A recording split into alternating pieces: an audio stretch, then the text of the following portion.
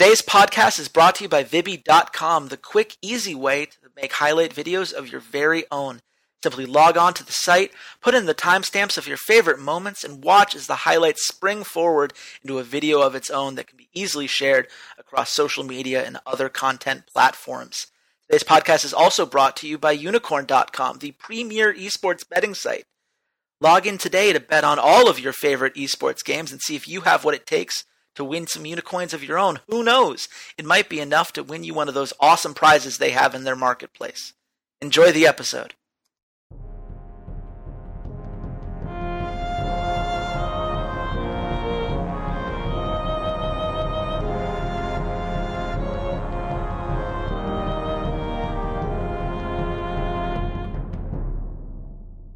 Hello, Internet. This is Chase Redshirt King Wassenaar. I am a free agent, head coach, and analyst, as well as a contributor for Slingshot Esports.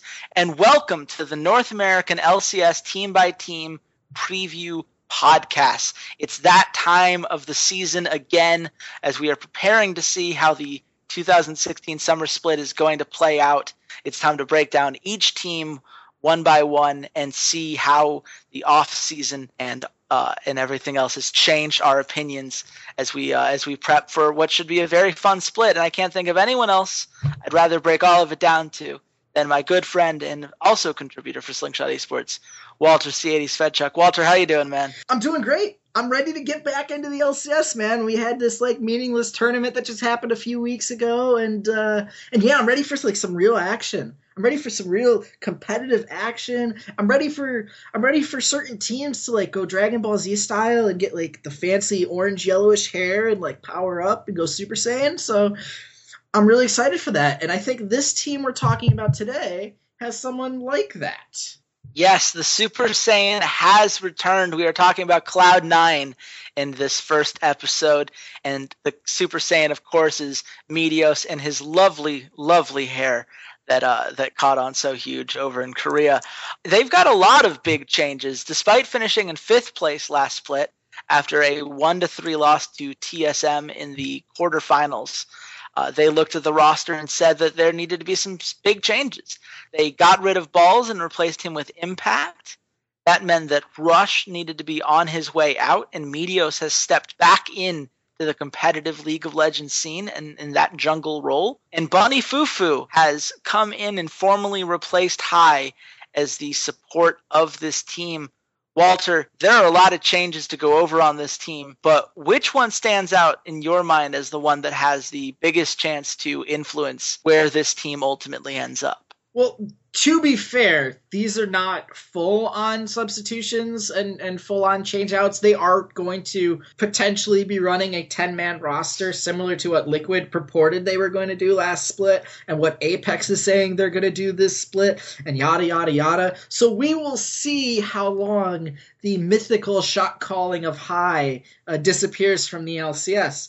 But to actually answer your question, I think when it comes down to it, though, it's Meteos. We haven't seen him in almost a full year. He hasn't played since last summer before he was replaced. And when you look at it, he's got to be the one. He's got to be the guy that comes back in and takes the shot-calling reins that Hai is kind of leaving. And he has to figure out a way to make the synergy that he couldn't get with Jensen last summer. He has to find a way to make it work. He has to be the impactful jungler that we remember from Season 3 and Season 4. He has to readapt to a professional scene, professional play style that he just hadn't been involved in since he turned to more of a streaming and was semi-retired. So to me, he's the guy to watch. He's the player that's going to make everything work. And if he can't make it work, then Impact in the top lane might not work, because then you bring Rush back in and you can't have 3 foreign imports on the roster at the same time. So if Meteos doesn't work, Cloud9 can be in problem. Yeah, it's going to be incredibly interesting to see how he adjusts to coming back to the scene. It always worries me when players leave because they feel particularly burnt out. It means that the quality of practice that they've had during their time off might not necessarily be to the same level that it was while they were playing full time. And honestly, Meteos wasn't particularly successful during his last time in the LCS. The 2015 Summer Split was a particularly weak one for him. And it appeared like there were a ton of communication problems between him and Jensen.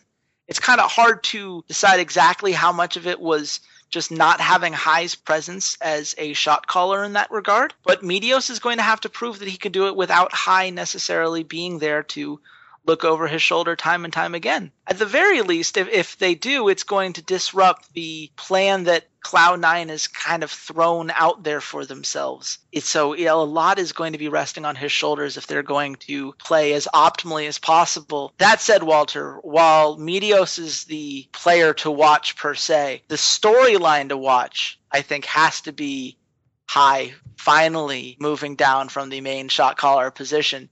You already alluded earlier that because of the way they do the Challenger series and you can move players up and down if necessary, that there's a chance he comes back. Where do you think this team ultimately lands on the Hai situation? Are they finally ready to shot call amongst themselves, or are they going to find themselves missing Hai's presence once again? I think at the beginning of the split, and we should also make point of this, they're also moving Lemon Nation away from the main roster. It's going to be a combination of Reaper, Bubba Dub, and Koobs, as well as their army of analysts, essentially.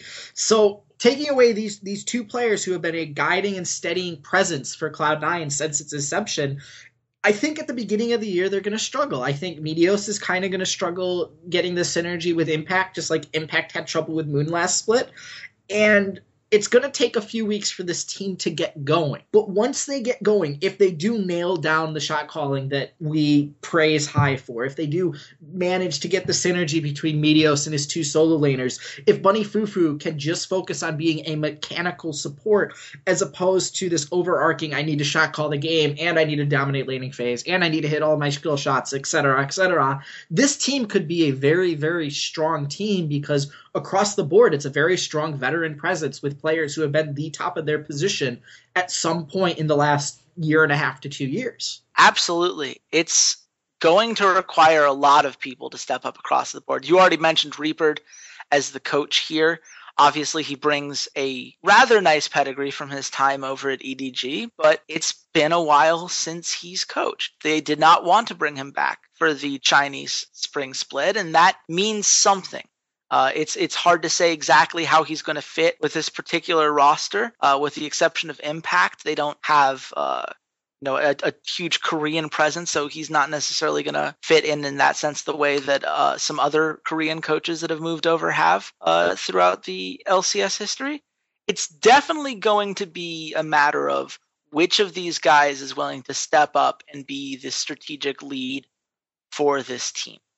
And Bunny Fufu, honestly, to me, is the guy that I'm most excited to watch and see if he can become that guy.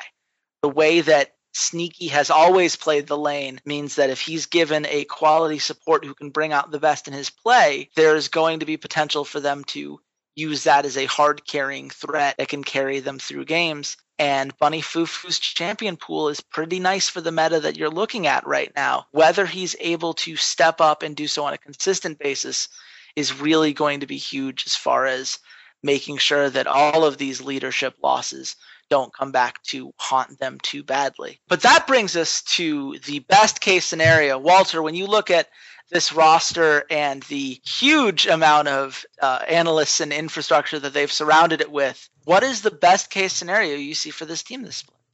I mean, the best case scenario is pretty obvious, is that the departure of Hai and Lemon Nation from the starting lineup, or the direct impact of the starting lineup, doesn't matter. That Bunny Fufu, that Impact, that Jensen, that Sneaky, that Medios, that they all somehow figure it out. And whoever's that shot caller, while we will never ever grant them the same holy status that we do Hai, because he is just the greatest storyline ever written and ever shoved down our throats, if they can make their own play style and their own shot calling style work, this is a very strong team. Like I said, these are all really, really talented players. Jensen was contending for the best mid laner title in North America for the majority of the split until he sort of fell apart against Bjergsen in the playoffs. Sneaky has always been one of the top 380 carries. Impact, again, despite the underperformance on Energy last split with a rookie non-Korean speaking jungler, and Meteos, again, coming back from being retired for almost a full year. They're all very talented players, and if they can nail down the synergy and the shot calling style that they've had problems with in the past outside when they don't have high, then they can become one of the best teams in North America. They're talented enough to do it. It's just nailing down that synergy and that cohesive system. That's going to be the key here. And when I look at the potential worst case scenario, I think back to the mic checks that we heard when Bunny Fufu was put in for those 2 games in the spring split and the comms were just quiet. And whenever you hear silent comms, that's when you need to start worrying about where this team is on a mental level, whether they're capable of being able to step up in those big moments. And right now, when you look at the players they brought in, Bunny Fufu did not look great in the 2 games that he came in last split.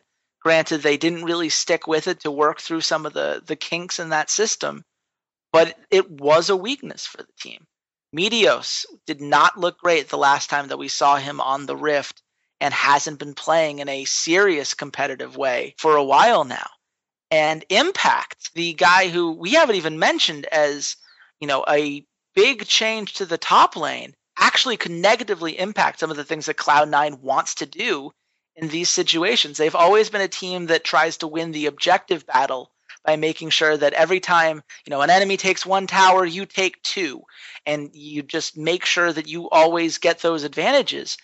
Impact struggles in the early game quite a bit. His CS differential at 10 minutes was quite below average last split, and that was despite getting handed quite a bit of resources for a top laner. It's hard to imagine that this is going to make anyone's life easier in that regard. Now Meteos is going to be divided between the mid lane that is right now so important given all the mage changes, and making sure that Impact is able to keep up, all while Bunny Fufu is getting used to being back in this kind of position. This could go wrong quite easily. This could be another split in which they show promise in the regular season and just never quite put it together with enough time to get past the opening round of the playoffs.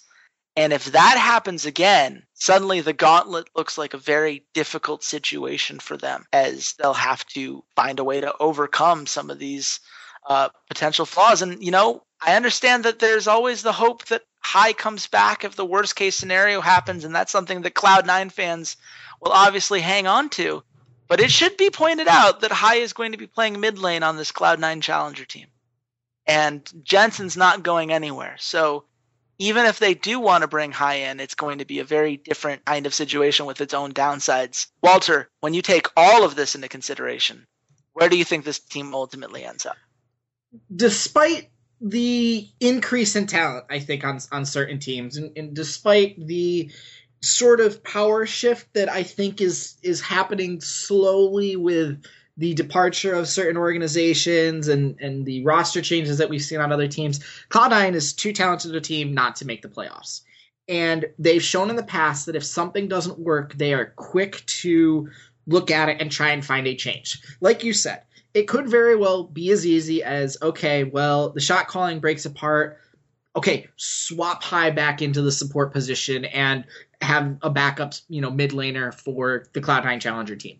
There are many things that you can do in those kind of regards. You can move players back and forth. If Meteos just isn't working out, maybe you have to sacrifice Impact and go balls rush again and see what happens. There's a lot that Cloud9 can do, and they are very willing to look at an experiment early on and say, this isn't working, screw it, we need to make the playoffs, we want to be the best team, etc., etc., like they did in the spring. They gave Bunny Fufu 2 weeks, 2 games. It didn't work. They got rid of him. They said, all right, we're just going to do what we know. And they're willing to make that decision. That being said, they are mortgaging their long-term success if they keep hanging on to this crutch every time they fail. If they are not willing to actually run an experiment and actually make it work and give it more than 2 games, their long-term issues are going to be on the horizon in the not-too-distant future.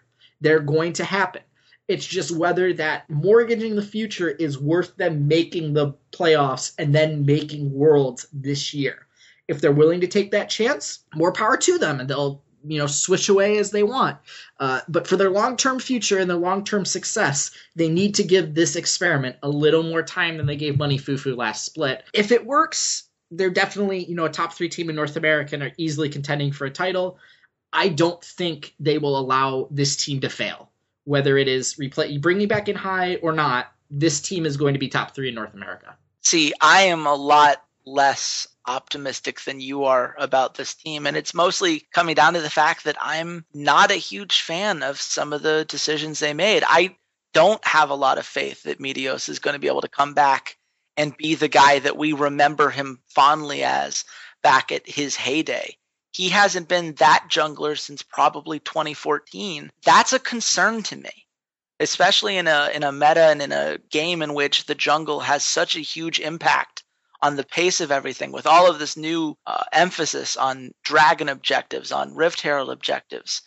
He's going to have to be on point, and I'm not convinced that he is. And I'm not convinced that Impact is honestly that big of an upgrade on balls. I think that it could be a problem for them, regardless of whether they make this change back to a roster that wasn't able to do better than 5th last split, or they stick to this experiment and try to power through. I do think that they need to power through. I think that the best of 3 format is going to be the best opportunity for them to do so.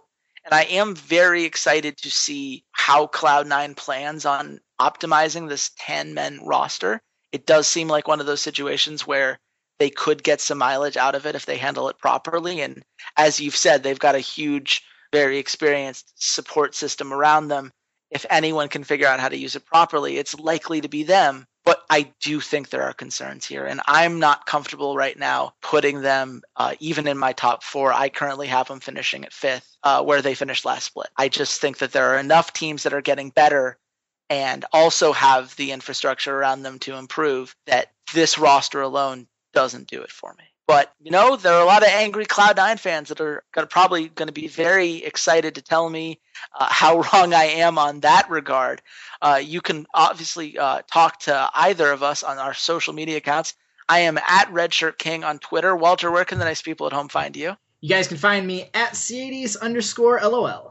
And you can find the podcast at soundcloud.com/esportsroughdrafts or on iTunes if you search Rough Drafts on the podcast section there. We've got 9 more of these North American team breakdowns to go.